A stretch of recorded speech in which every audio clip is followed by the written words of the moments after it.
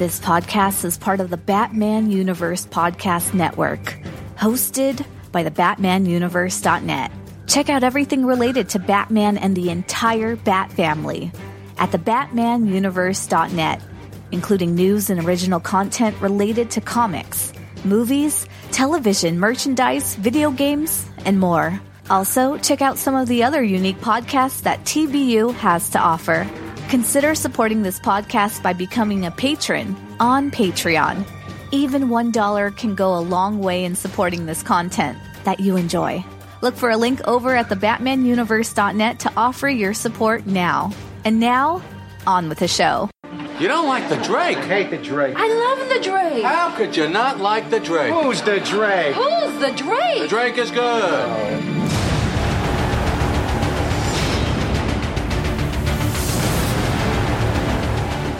You like the Drake?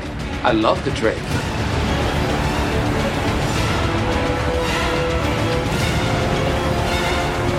What about the Drake? Screw the Drake. I love the Drake.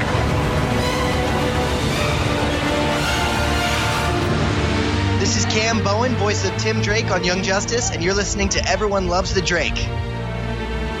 Hi, this is James Tynan IV, and I love the Drake.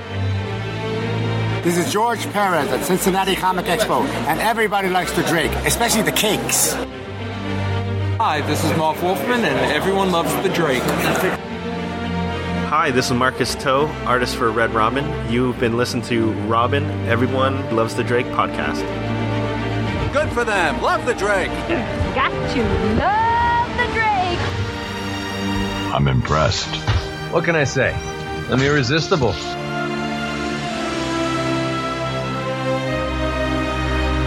The moment has come. You mean Yes, it's time for you to take your place. Robin. What's wrong? Are you afraid of it? No, it isn't fear. It's more that Robin costume carries so much history.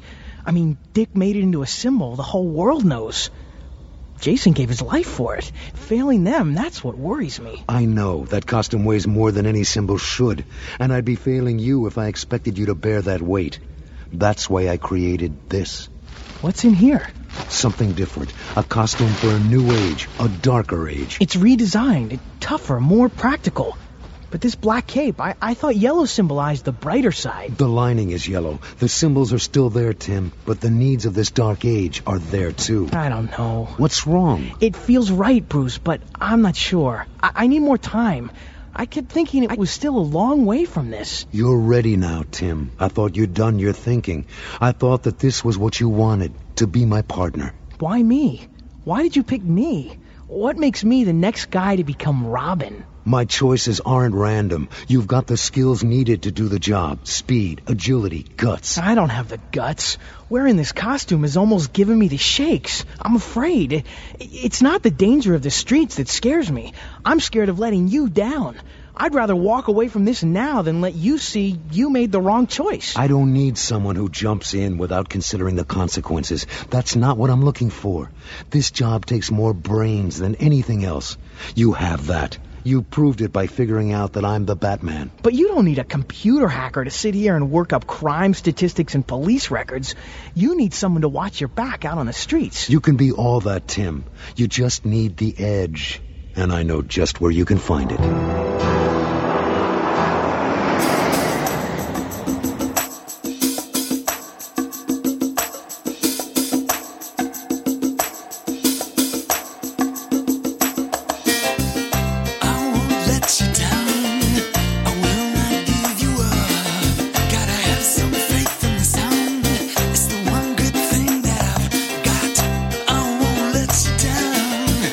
Please don't give me up, 'cause I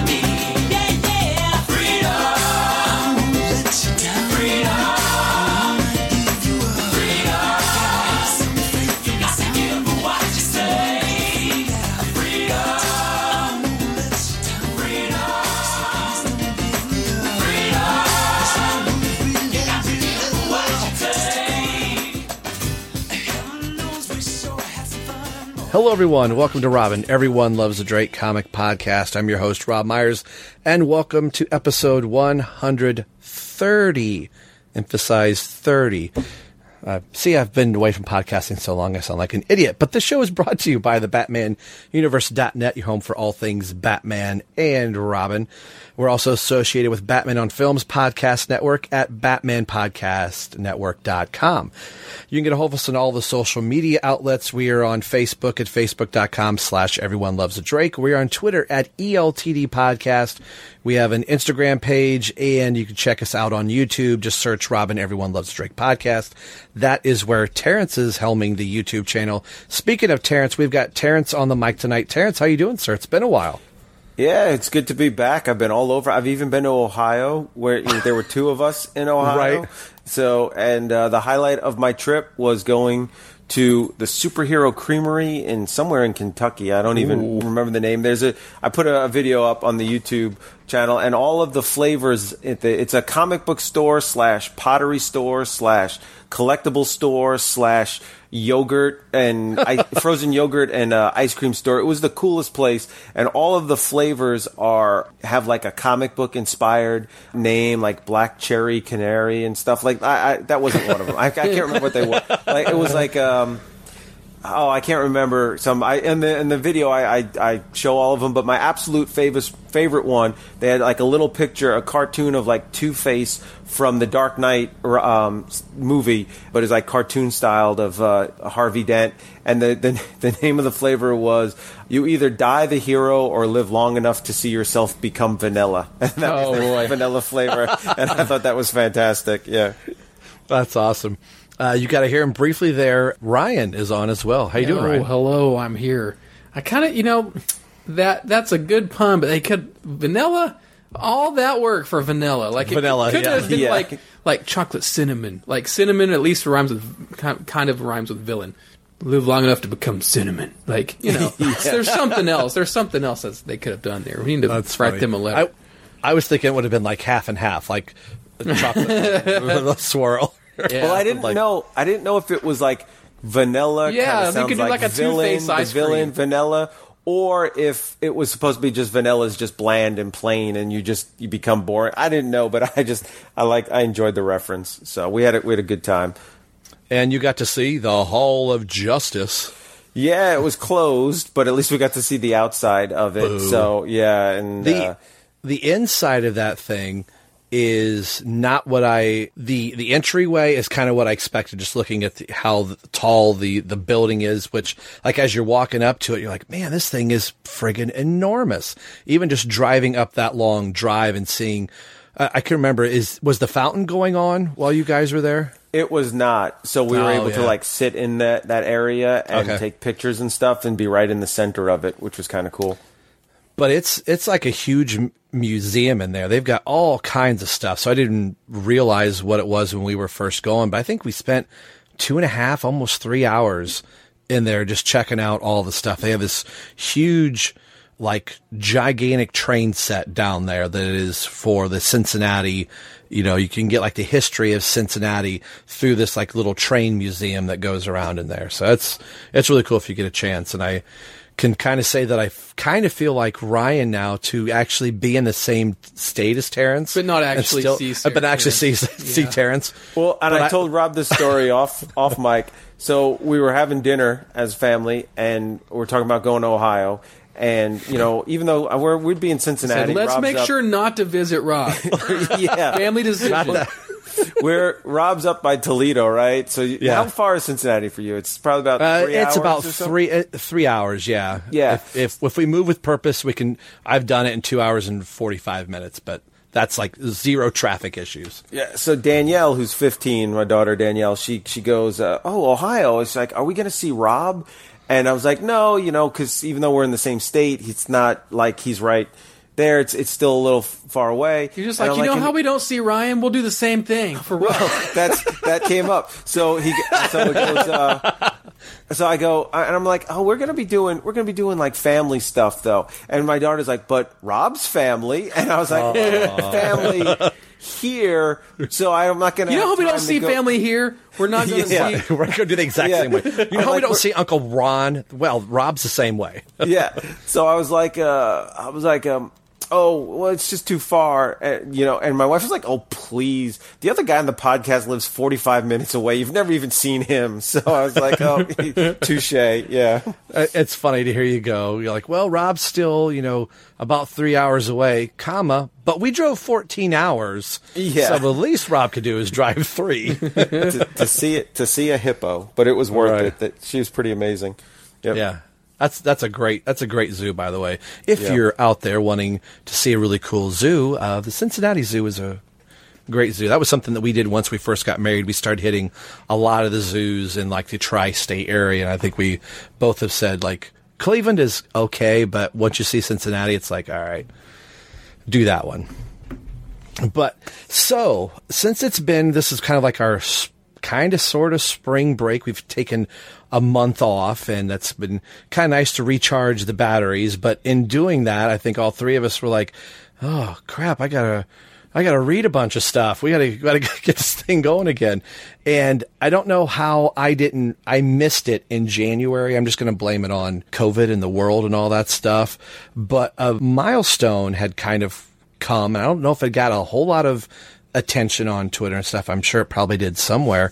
But we've already celebrated, not we, but the 30th anniversary for the original Robin miniseries, Robin 1, if you're going by Roman numerals, was back in January of 1991. And when Terrence had sent the message to Ryan and I had forgotten that the very first issue of Robin 2, Joker's Wild, actually was released in 1991 in December. Now, the rest of the issues went on into 1992, but I don't know if I had checked that out of my memory or whatever, but the 30th anniversary for both of those issues is, I guess you could say, currently going on. Technically, we haven't got there for December yet.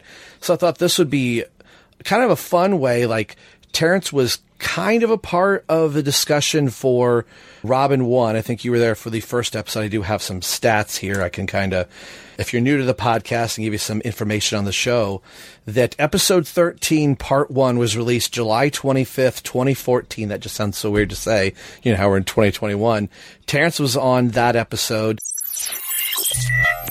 I remember when I got this issue, I remember going to the comic book store and seeing the poster of the cover and not really liking it, thinking it was kind of off.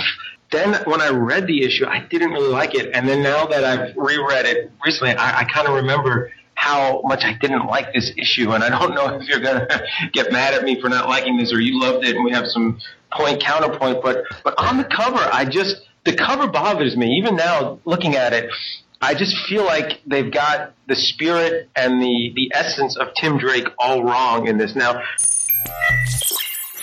episode 13, if I said 14. Episode 14 was part 2, released on August 13th, 2014.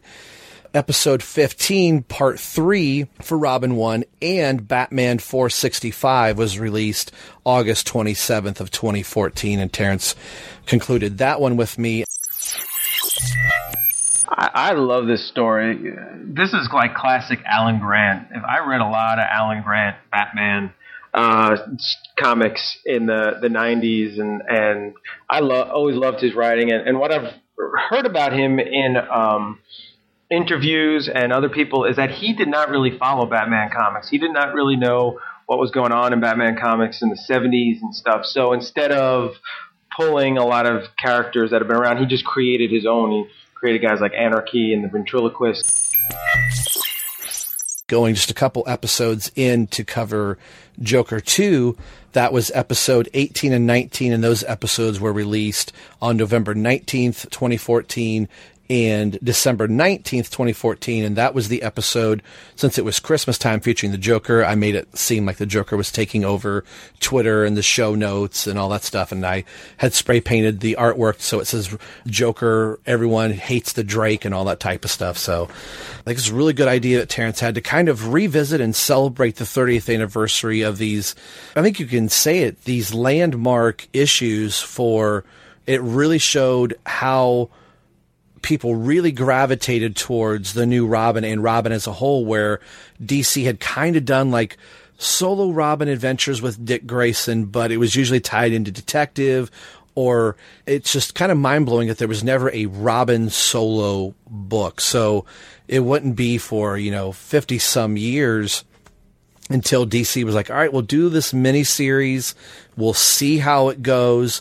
And I don't think not they didn't have faith about it, but they weren't printing as much as they thought, like, well, if this kind of doesn't land well, at least we're not going to be sitting on a bunch of issues. And this thing just went through the roof for Robin number one. So I kind of just wanted to talk about the issues with you guys, and even just more story-wise, since, Ryan, you weren't part of the show back then, to really kind of give, what your thoughts of the issues were, even though I know you weren't reading them back then, but for the time that you got to read them. And it's cool that all three of us have Robin number one signed by Chuck Dixon to us, that I look at it. It's on my wall. I don't. I sold mine on eBay like 6 months ago. I bought it, just for Christmas.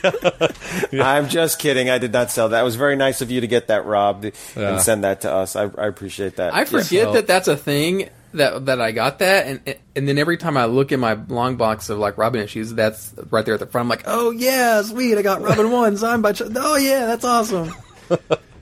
So maybe let's start with you, Ryan. Just your Well, I got a question first, too, for Ryan, too, on this. So 1991, all right, I was born in 1974, but I was born in November. So my birthday is, my age is later in the year. Mm-hmm. So for most of the year, I was 16. And then the last 2 months, I turned, 17 in November and December. So I was mostly 16. But how old were you, Ryan, in 91? In 91, in 91, I was 3. My birthday's my birthday's also in November, so like I was 3 for most of the year, 10 months out of the year. Yeah, because I have a lot of recollections of actually going to the store and buying all this and stuff, and I'm thinking, I was wondering if Ryan was even born or was too young to remember. Too young. Yeah. The youngest I remember, going to the comic store and looking at comics on the wall. It was that glorious, weird mishmash time. When I would go to the store, it's like that 93, 94 Nightfall era, right? I remember being in the comic store, seeing Batman 500 as it was first released. There was a big rack wall full of the foil, covers of Batman 500, and there were tons of action figures of the Batman the Animated Series. I vividly remember like all that being in the store around the same time. Like the big parachute, like Batman. Oh yeah, that's in the orange suit. Orange suit, yeah. I remember seeing that, and I think that might have been one of the deluxe figures, maybe. Yep. I remember just being like, "That one's the deluxe one. I gotta get that one." And Batman 500. What a glorious time to be a like a 5-year-old or whatever. Yeah, what a great time to be alive. Yeah. Yeah, and I always knew Tim Drake was Robin at the time. I knew that. I knew Dick. Batman, Bruce Wayne, Robin. Dick Grayson, but I knew in the comics, I knew Bruce Wayne was Batman, Azrael was now Batman, Tim Drake is now Robin. I knew that. I knew the base character set up at the time, for sure. Yeah, and I'm with you, Terrence, born in the same year, but my birthday's in February. I remember being at the comic book shop and thinking that there was going to be this massive line. Like, I want to be the first one there. I was the first one there. I was the only one there. Like the guy opened the door, was like, "Did you think there was going to be a rush?" I was like, "Yeah, Robin number one's out." He's like, "We've got plenty. Hold your britches." And then, like Terrence and I were talking off mic, like this thing just exploded. It got a second print, a first print, a third print. Oh, you mean for the main series or for the miniseries? Miniseries, yeah, okay. The miniseries, yeah. See, I had the exact opposite, because I was going to the comic book store every Thursday or Friday, because everyone talks about Wednesday comics, but where I grew up, it was always Thursday. I think Wednesday they got them, but Thursday was when you could actually go in and pick up your books. And like to take everybody back a little bit, 1991, the beginning of 1991 comics was very different than the end of 1991. And like in the beginning of 1991, the hot books were Todd McFarlane on Spider-Man. That was selling gangbusters. That I was looking at the comic sales. That's like the number one selling book for like the first 6 months of 1991. And then Jim Lee was on X-Men, and then Rob Liefeld was on X-Force, and later in the year, X-Men #1 came out and became the largest selling book of all time. But like the beginning of 91, it hadn't got too crazy yet with like a million variants and hologram covers. And then in the end of 91, it was like full on like Robin 2. We'll talk about like craziness with, and then by the end of 91, those guys left to form Image Comics, and then 92 starts Image. So it's like 91 is this like crazy year where it like started kind of normal and then went insane, especially with the X-Men. And I do remember going to the store that week to pick up my books, and there was a line to pick up books, and that wasn't always very uncommon because the place I went to was pretty busy and they offered the best discount around. So the day books came out, it was always, but it was like everyone was getting Robin. There was a poster. There were people complaining because it was sold out and they wanted to get it. And the guy was like, "Look, you didn't have this on your pull list. I gave it to the guys on the pull list first." And I do remember like going back the next week and seeing some issues of Robin 1 on the wall for like $10 or $15. So was it the Batman Damned of its day? Yeah, Definitely. Other than not because of the art, Robin's Wang, but just because I didn't mean it was that. like. Yeah, it just because it caught the retailers, I think, off guard as to how many people. And I remember somebody writing I can't remember, I think it was in Wizard or something about like, it's unbelievable, like 2 years earlier, the fans kill him off. Now it's the #1 selling book. And like the person didn't really know, like it was a different Robin guy and all that kind of stuff. But for me, it was really awesome to see like this character who I've been, getting to know in the books and like a lot of people crap on, like Tim Burton's always like, yeah, we're not putting Robin in our book. He's an idiot. And, a lot of people were always like crapping on Robin. Then all of a sudden like, oh man, he's got the best selling book and he's right up there with the Marvel guys, the X-Men and the Spider-Man. Was pretty awesome. But going back the next week and seeing that book on the wall for like $10 or $15, and stupid me, I was thinking like, oh gee, I guess someone sold back their book, not thinking like the guy who owns the shop, kept 30 of them in the back because, oh no, I sold out. But oh yeah, next week there it is for 10. This is why people get so angry at comic book retailers and stuff. I remember that poster because it was the cover of Robin #1 where he's got like the cape up on his eye, and you just see his eyes and Batman's in the background. Like it was like, man, I can't believe it. It's like, this is all for Robin. This is amazing. And then I think I bought all the printings. So they have like the little Roman numeral 2 to show that it's a second printing print, and stuff. Yeah. But when did you kind of get or pick up, Rob, that it was becoming a big hit? Since I guess you went and you were the only one there. Well, and like I said before on the show, like and I'm doing air quotes so you can't see, it wasn't actually a real comic book shop. 95% of the store Nothing's changed, has it, Rob? Yeah. Right. Yeah. Erica, right. But it was a romance novel store. So like my grandmother went there to take her paperback romance novels. It was like a kind of consignment, like as you would have like for GameStop. Oh, you played your game, you go back in, turn the game in, and they would sell them and, you get X number of credit, yada, yada. But in the back part of the shop was comics. So it wasn't like you'd go look up a comic book store. You would look up the Book Nook, and only if you drove by, you would see the DC Bullet and the Marvel M in the window. That's only how I knew, like, hey, I know those two logos. So because of that, those of us that lived in town or the city would go pick up the books. It wasn't until like the following week or two where people couldn't get it at their normal comic book shop. Then people started descending on, Findlay, Ohio, going, hey, are there any comic book shops around? So I remember the guy there going, like just a week later talking to him, like, oh, how's the book selling? He's like, I've had the phone ringing off the hook and people just calling bookstores to find out, do you sell comic books? And he's like, I've got people coming down and they're willing to spend $20 for this issue. And I'm like, are you kidding me?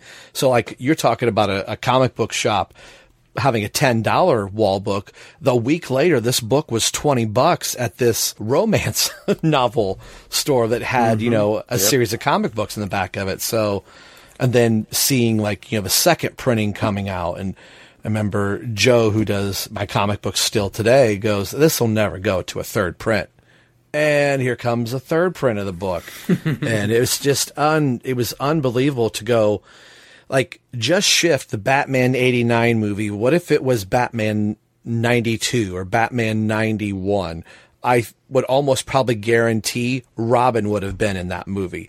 You probably wouldn't have been to argue with Tim Burton oh, Robin's silly. Somebody's going to go, this is the #1 book in the country. Robin is very popular. He's going to be in this movie. And I always kind of feel like that's Tim Drake. He just kind of seems to miss all of the media things going around. He's the star in comics, but as far as on-screen appearance, Robin just seems to kind of miss. By the time Batman Forever comes around, Robin's been popular, but the tsunami for Robin, if you will, hadn't hit. So what were your first impressions, Ryan, of when you finally got a chance to read the Robin miniseries? What did you think about Robin having a book? I mean, I know your timeline's kind of skewed by the time you're reading comics. You're like, oh yeah, Robin's a thing. But And before I want to piggyback on too, did you read it as floppies or did you read it in the trade of I think it's called Robin Triumphant or something like that? No, Robin Reborn. It was Robin Reborn. Is it Robin Reborn? Oh, is that one? Okay, Robin, a Hero Reborn is the trade that came out. So I read this. Oh, yeah, that's right. Yep, I read this in the floppies. Oh, I meant Ryan. I know you read it. Oh, in the me? floppies. Oh, yeah. I meant Ryan. Yeah, because Ryan was 3 when the floppies came out. I was just curious. I know what you did, Rob. No, I'm just kidding. Shut up, Rob. Now, I don't want to. I don't want to. Past Ryan might have said something completely different on an earlier show. So if what I'm about to say is completely wrong from what I've said previously, what I said previously is probably correct. So any quote Ryan Haas superfans out there that aren't me can correct myself if you know the answer to this, if you're a super loyal ELTD listener. But on my bookshelf that I'm looking behind me, I have Volume 2, Robin Triumphant, which means I don't have the first volume, which means I did not read it in that. But what I do think happened is that when I became a listener of ELTD, what I did was I just listened to the show and I read everything that I hadn't read along with the show as I was listening to the episodes. That sounds familiar. And I think I did own the hard copies of the Robin miniseries back a few years prior, but actually had never read it because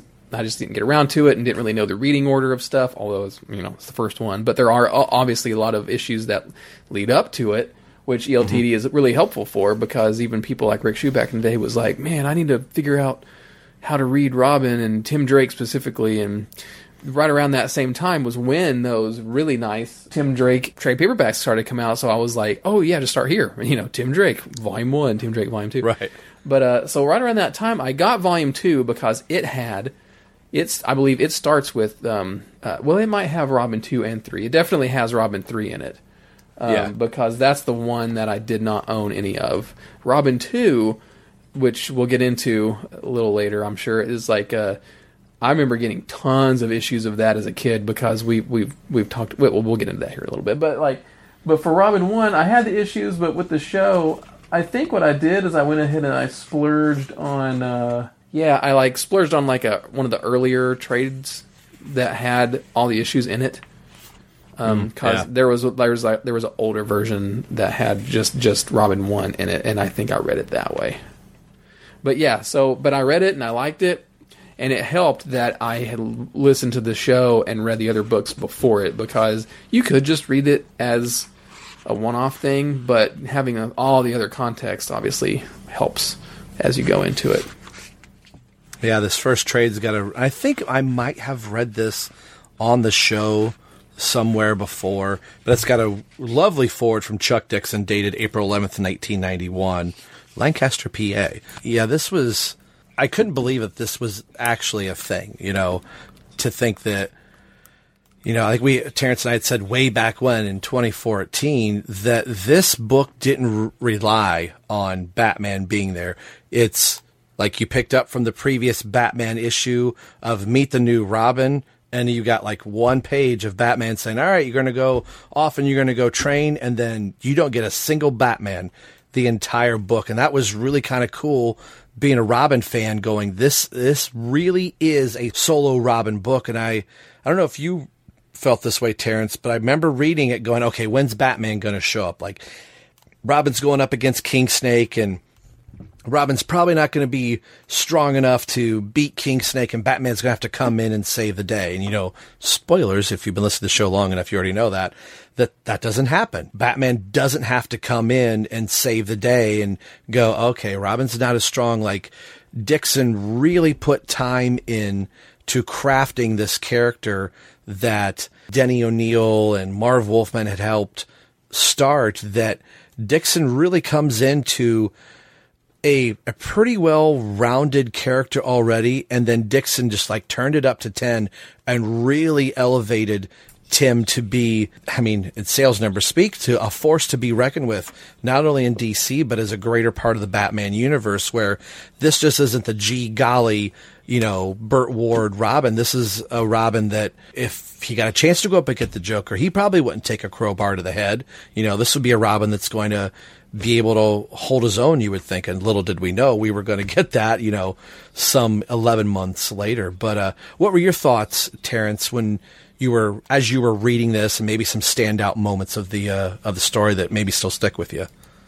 Yeah, and in classic Terrence fashion, I'm going to completely avoid your question and give you more information, because I was looking through it. I think there was at least 3 printings of Robin 1, issue 1. There may have been more. I remember the feeling bad for the people who got the second and third printing, because the first printing comes with the free poster, and it says right under the N in Robin, free poster inside, but the second and third printings don't have the poster, and instead there's like an explosion bubble that says the adventure begins, and then the Comic Code Authority little thing there. Mm-hmm. And I wonder if that was trying to like, I don't know why they had to put like a little explosion thing there. To answer your question, I was 16 when I read it, so it's kind of hard to know 100% 30 years ago what exactly.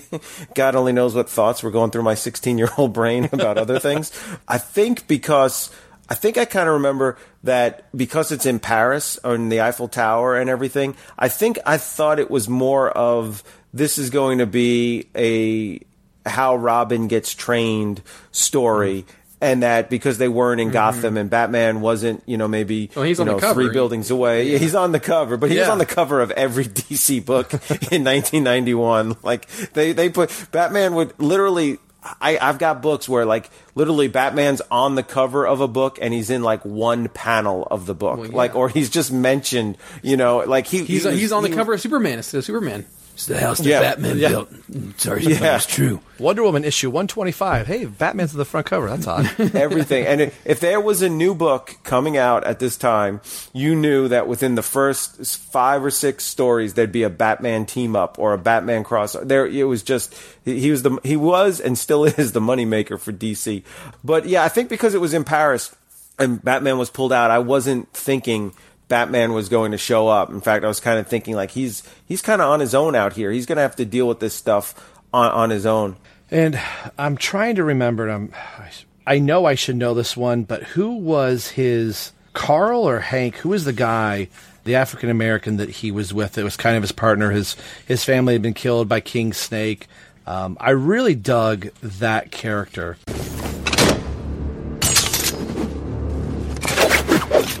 I can help you, Clyde.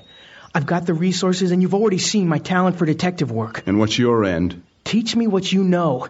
Help me with my street smarts. Superhero in training? Gonna whip the world, kid? That was the general idea. My martial arts training got kind of sidetracked. I'll teach you how to fight. Yeah, because revisiting this story for this show, like because I was like, oh yeah, I forgot about this character. He's cool. He gets a cool backstory.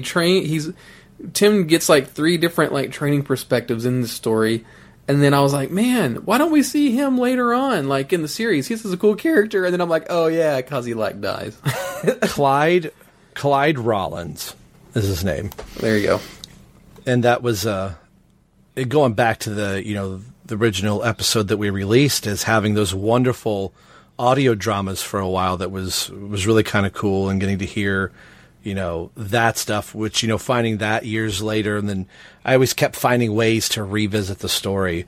You would have like the Ghost Dragons and King Snake and the Bats and Lady Shiva being in this, and that is where Tim gets his staff from. And I remember, I think you and I, Terrence, were talking about Tim purposely picking a weapon that's for defense and not like nunchucks or throwing stars and stuff like that. That Lady Shiva kind of berates Tim like, "Oh, you're much like your teacher." And Tim's like, "If I'm going to pick a weapon, I'm going to pick something that's he can keep people at reach." And I always thought that was really cool that Tim used maybe some of his inexperience as a fighter, and rather than be an offensive fighter like Batman can be a little more defensive and keep the criminals at bay. I always thought that was really cool. And the bow staff would fold up and go underneath his cape, and the iconic thing, a lot of iconic things about Tim Drake's Robin, but then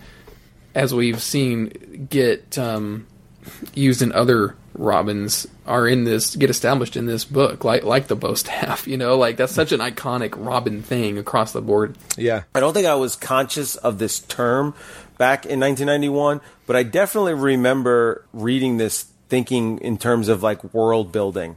Like they were building a supporting cast, building a world for Robin, and probably a lot of that's how a lot of books would always start. If you read, Booster Gold #1, you're like, okay, well, this is going to be his buddy, and this is going to be his nemesis, and this is going to be his neighbor, and this is going to be his love interest, and this is the comic relief. And so I know I was looking at that a little bit towards Robin of like, okay, King Snake, he's going to be his villain, his Joker, and all, Lady Shiva's that person who's like, are they a good guy, but are they a bad guy? But I don't know. And they, anti-hero kind of thing. So I think I might have even thought like, are they going to move Robin to is a dumb idea, but are they going to move Robin to Paris? Like, is comics he have done crazier things. I mean, they really did that with Batman, Incorporated.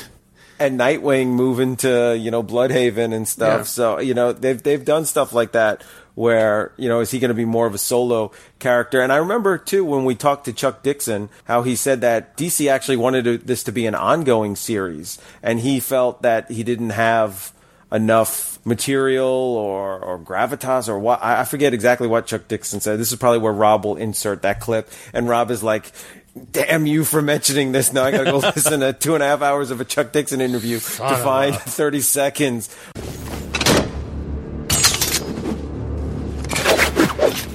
The second part of the question, as the Robin miniseries kind of goes by, I know like for the three of us, as kind of they were coming out going, it'd be great to see a Robin, full-blown series. Was it always like, let's see how Robin 1 does, and then because of its popularity, Robin 2 happens? Was the idea of a series kind of in the works, or was it like, wow, these three have done so well that the Robin series is inevitable? Well, I think they're initially they told me that the first Robin miniseries, I said, do you have any idea of what are your expectations in sales? And they said that they thought it would, they had done something with Catwoman previously, and they thought it would sell at least as well as that. Mm-hmm. But of course, it ended up selling 10 times what that sold. So they were immediately talking about a monthly. And I kept saying, well, let's try another miniseries, and the second miniseries was even more popular. Then they really started bearing down on me. Let's do a Robin miniseries. And I was the one that kept stalling it. I said, we really don't have it set up for a miniseries. He doesn't have his own supporting cast. We would be burdened in the first issues of the monthly, building this world for him. Let's do one more miniseries to build a world for him. And that's what we did. And in the third miniseries, there's a lot about Ariana and Hudson, all of his other pals. So we set up his life as Tim Drake a little bit more than we had previously. And then I was comfortable starting a miniseries. And then, of course, or a monthly. And then when the monthly starts, of course, it's perfect. He's being kicked out of the Batcave by Azrael. so that was the absolutely perfect lead-in. So, I'm glad I delayed the start of it so that it didn't just seem like a contrivance. The Robin ongoing grows out of, the larger arc of Nightfall and Night Quest and all the rest of it. Yeah, those were awesome.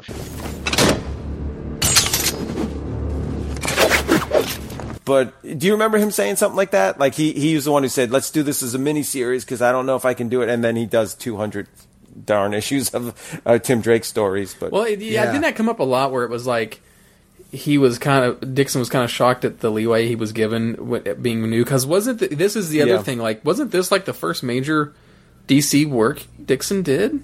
This is like before his detective run and stuff, isn't it? Right. And he was like, "Why are you letting me write this?" I think he was telling us, and then they were like, "Let's make it ongoing." He was like, I don't know if I can do this." Yeah. And I think that was kind of a selling point. Like he wanted to be able to do detective, and Denny was really pushing for Batman. Robin. Like, all right, I'll give you detective, but we want to kind of flush this character out. And I think even in the podcast, if you go back to it, I don't know if I was totally on board with Chuck Dixon at the time, even when we were reviewing it for the show. Like, Robin didn't quite seem, for what we had read previously than getting into this book, he seemed a little different. And by the time you get to Robin 2, like, all of a sudden that Robin makes complete sense. And then this book feels a lot more fresh again.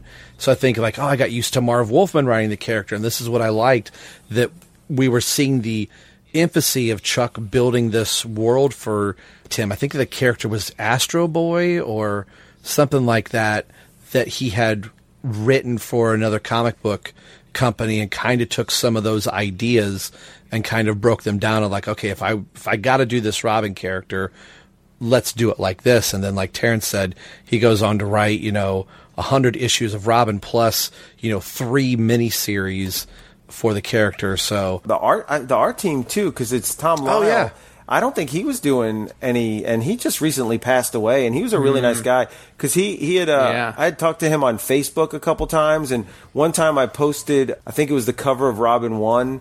And I said, like, "Oh, awesome Tom Lyle cover," or something. And he wrote me back, and he's like, "No, that's actually Brian Bolin. I did the interior." And I was like, "Oh, I'm so sorry." And he's like, "No, it's okay." Like, he was really, and I think he died like really suddenly, like a brain aneurysm or something like that, where it was just unexpected. But he was a really super awesome guy, interacting on social media with me personally, and I would read the stuff he put for his other fans. So was Norm Brayfogle, who was also such a huge influence on this book. You're just talking about Tom Lyle. I've got a poster. I know I've shared it a couple times, and I'll share it for this episode too, of Robin in the sewer holding his bow staff out in front of him, which I think was actually a poster that came out for Robin 2. But for the longest time, in my eyes, Tom Lyle could do no wrong.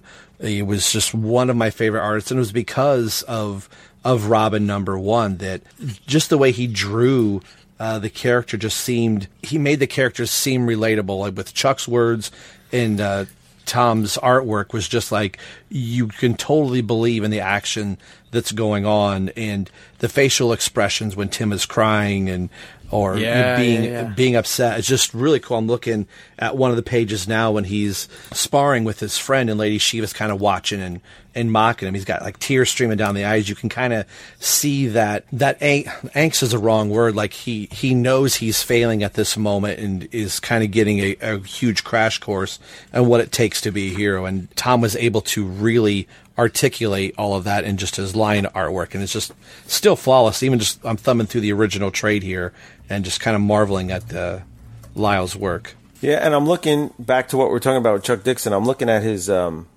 bibliography here on Wikipedia, and this does appear to be his first DC work. And from Marvel, he had been writing Moon Knight, so it was called Mark Spector Moon Knight from 1989 to 92. He was doing a lot of work on The Punisher and The Nam, which was a war comic about Vietnam, which was known for being like really brutal and violent and like pretty graphic at the time. And there was actually a crossover that had The Punisher in Nam. So like, he's not the guy you would think of like, and Savage Sword of Conan, it looks like he was writing since 85. So yeah, he may not be that guy of like, why here's a teenager who doesn't kill. Yeah, let's get the guy from The Punisher to do it. Like it, but hey, it was gold. Denny O'Neil was a genius. Yeah, and the other thing too is like those Brian Bolland covers are really nice, and I kind of think that maybe you think that was like a DC editorial thing, like, oh, Bolland's the hot art cover guy, like we just had him do, the Killing Joke, that's super popular, and Robin miniseries #1, like it was probably like a no-brainer thing too, right? To like get him to do all the covers for a series like this. They really wanted to, make a splash with it. And I love the first cover with, we were talking about, he's got the cape pulled up on his face. But a cover I really like is issue 3, where he's on the sidecar of the motorcycle with the slingshot. And that was, another thing that Dixon added to Tim's repertoire is the slingshot for Robin. So I always really looking for that cover. slingshot to come back. The slingshot and the R from the chest becoming a Robin ring. Yeah, that was really cool. Yeah, and I remember talking to you, Rob, when we recorded originally, how different what? Oh gosh, you know it, Rob. What's the page? What issue of Batman does Robin get the new costume? I know it's got the Scarecrow on the cover. Is that 452? Yeah, 452. Was it 452? I believe so. Oh wow, I got one. Yeah, you got me stumped. I got too many issues going through. Yeah, I can look real quick. Even a stop clock is right twice a day. 452. Let me type it in and see. Maybe I'm not. I think I'm no, that's way off. That's like a Dark Knight, Dark City thing. Yeah, well, whatever it is. It is Batman 457. Oh, I was not too off, 5 off. Yeah. All right, 457. That last page where he's like, say hello to the new Robin, and he's got his fist up, and then the miniseries page 1 like is immediately taking place right after that. Like it's like within that second. And in the last page of 457, he's like, say hello to the new Robin. And in the first page, he's like, I don't know if I can do this. Like it's such a quick turnaround that if you read them back to back, you're like, what? Wait, what happened here? So yeah. I'm the new Robin. Oh crap. What? Yeah, but a lot of people may have been reading the Robin series and not reading the Batman series, so they didn't notice. Just geeks like me notice,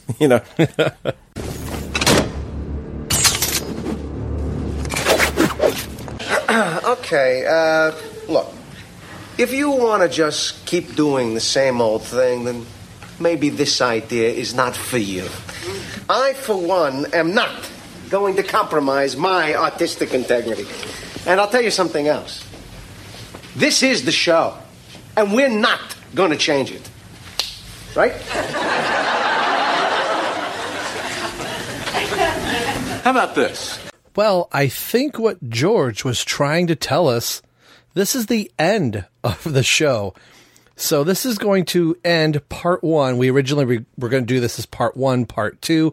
But since we've kind of let a month, almost 2 go by, we're going to bank a second episode out of this. So we'll go into part 2 of essentially the 30th anniversary of these 2 books. And the second book being, of course, if you know your timeline for Tim Drake, the second book would be Robin 2, The Joker's Wild, which we've already covered on the show. But again, I tip the hat to Terrence. This was a great idea that both of these books are celebrating their 30th anniversaries this year. And it was a way to have Terrence and Ryan be able to give both of their feedback on these 2 issues, because Terrence was only on for just a sporadic couple issues and Ryan was not part of the show when I originally covered these books. So come back in 2 weeks and we'll cover part 2, which will be Robin 2, The Joker's Wild, with Terrence, Ryan, and myself continuing our conversation and celebrating the 30th anniversary of these 2 books.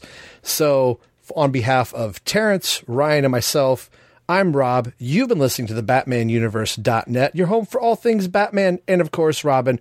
But more importantly, you've been listening to Robin, Everyone Loves the Drake comic podcast. We'll see you in a couple weeks. Take care.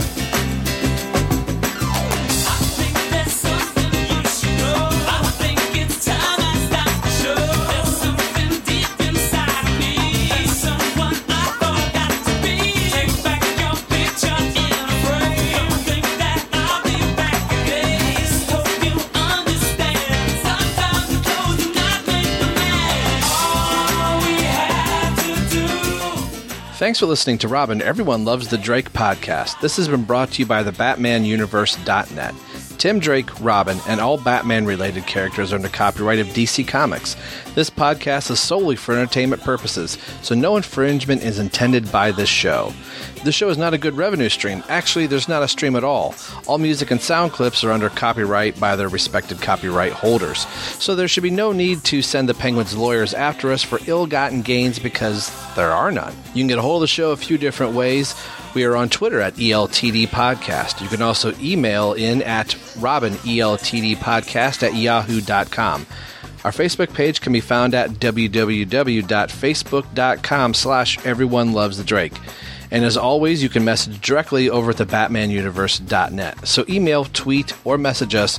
We'd love to hear from you, and we'll read your comments or responses on the show. The show you're listening to can be found a few different ways through iTunes and Windows Media, also over at our host, TBU. Leave us a review on iTunes if you listen there. It'll help spread the word of the show. Make sure you head over to the BatmanUniverse.net, your home for all things Batman and Robin.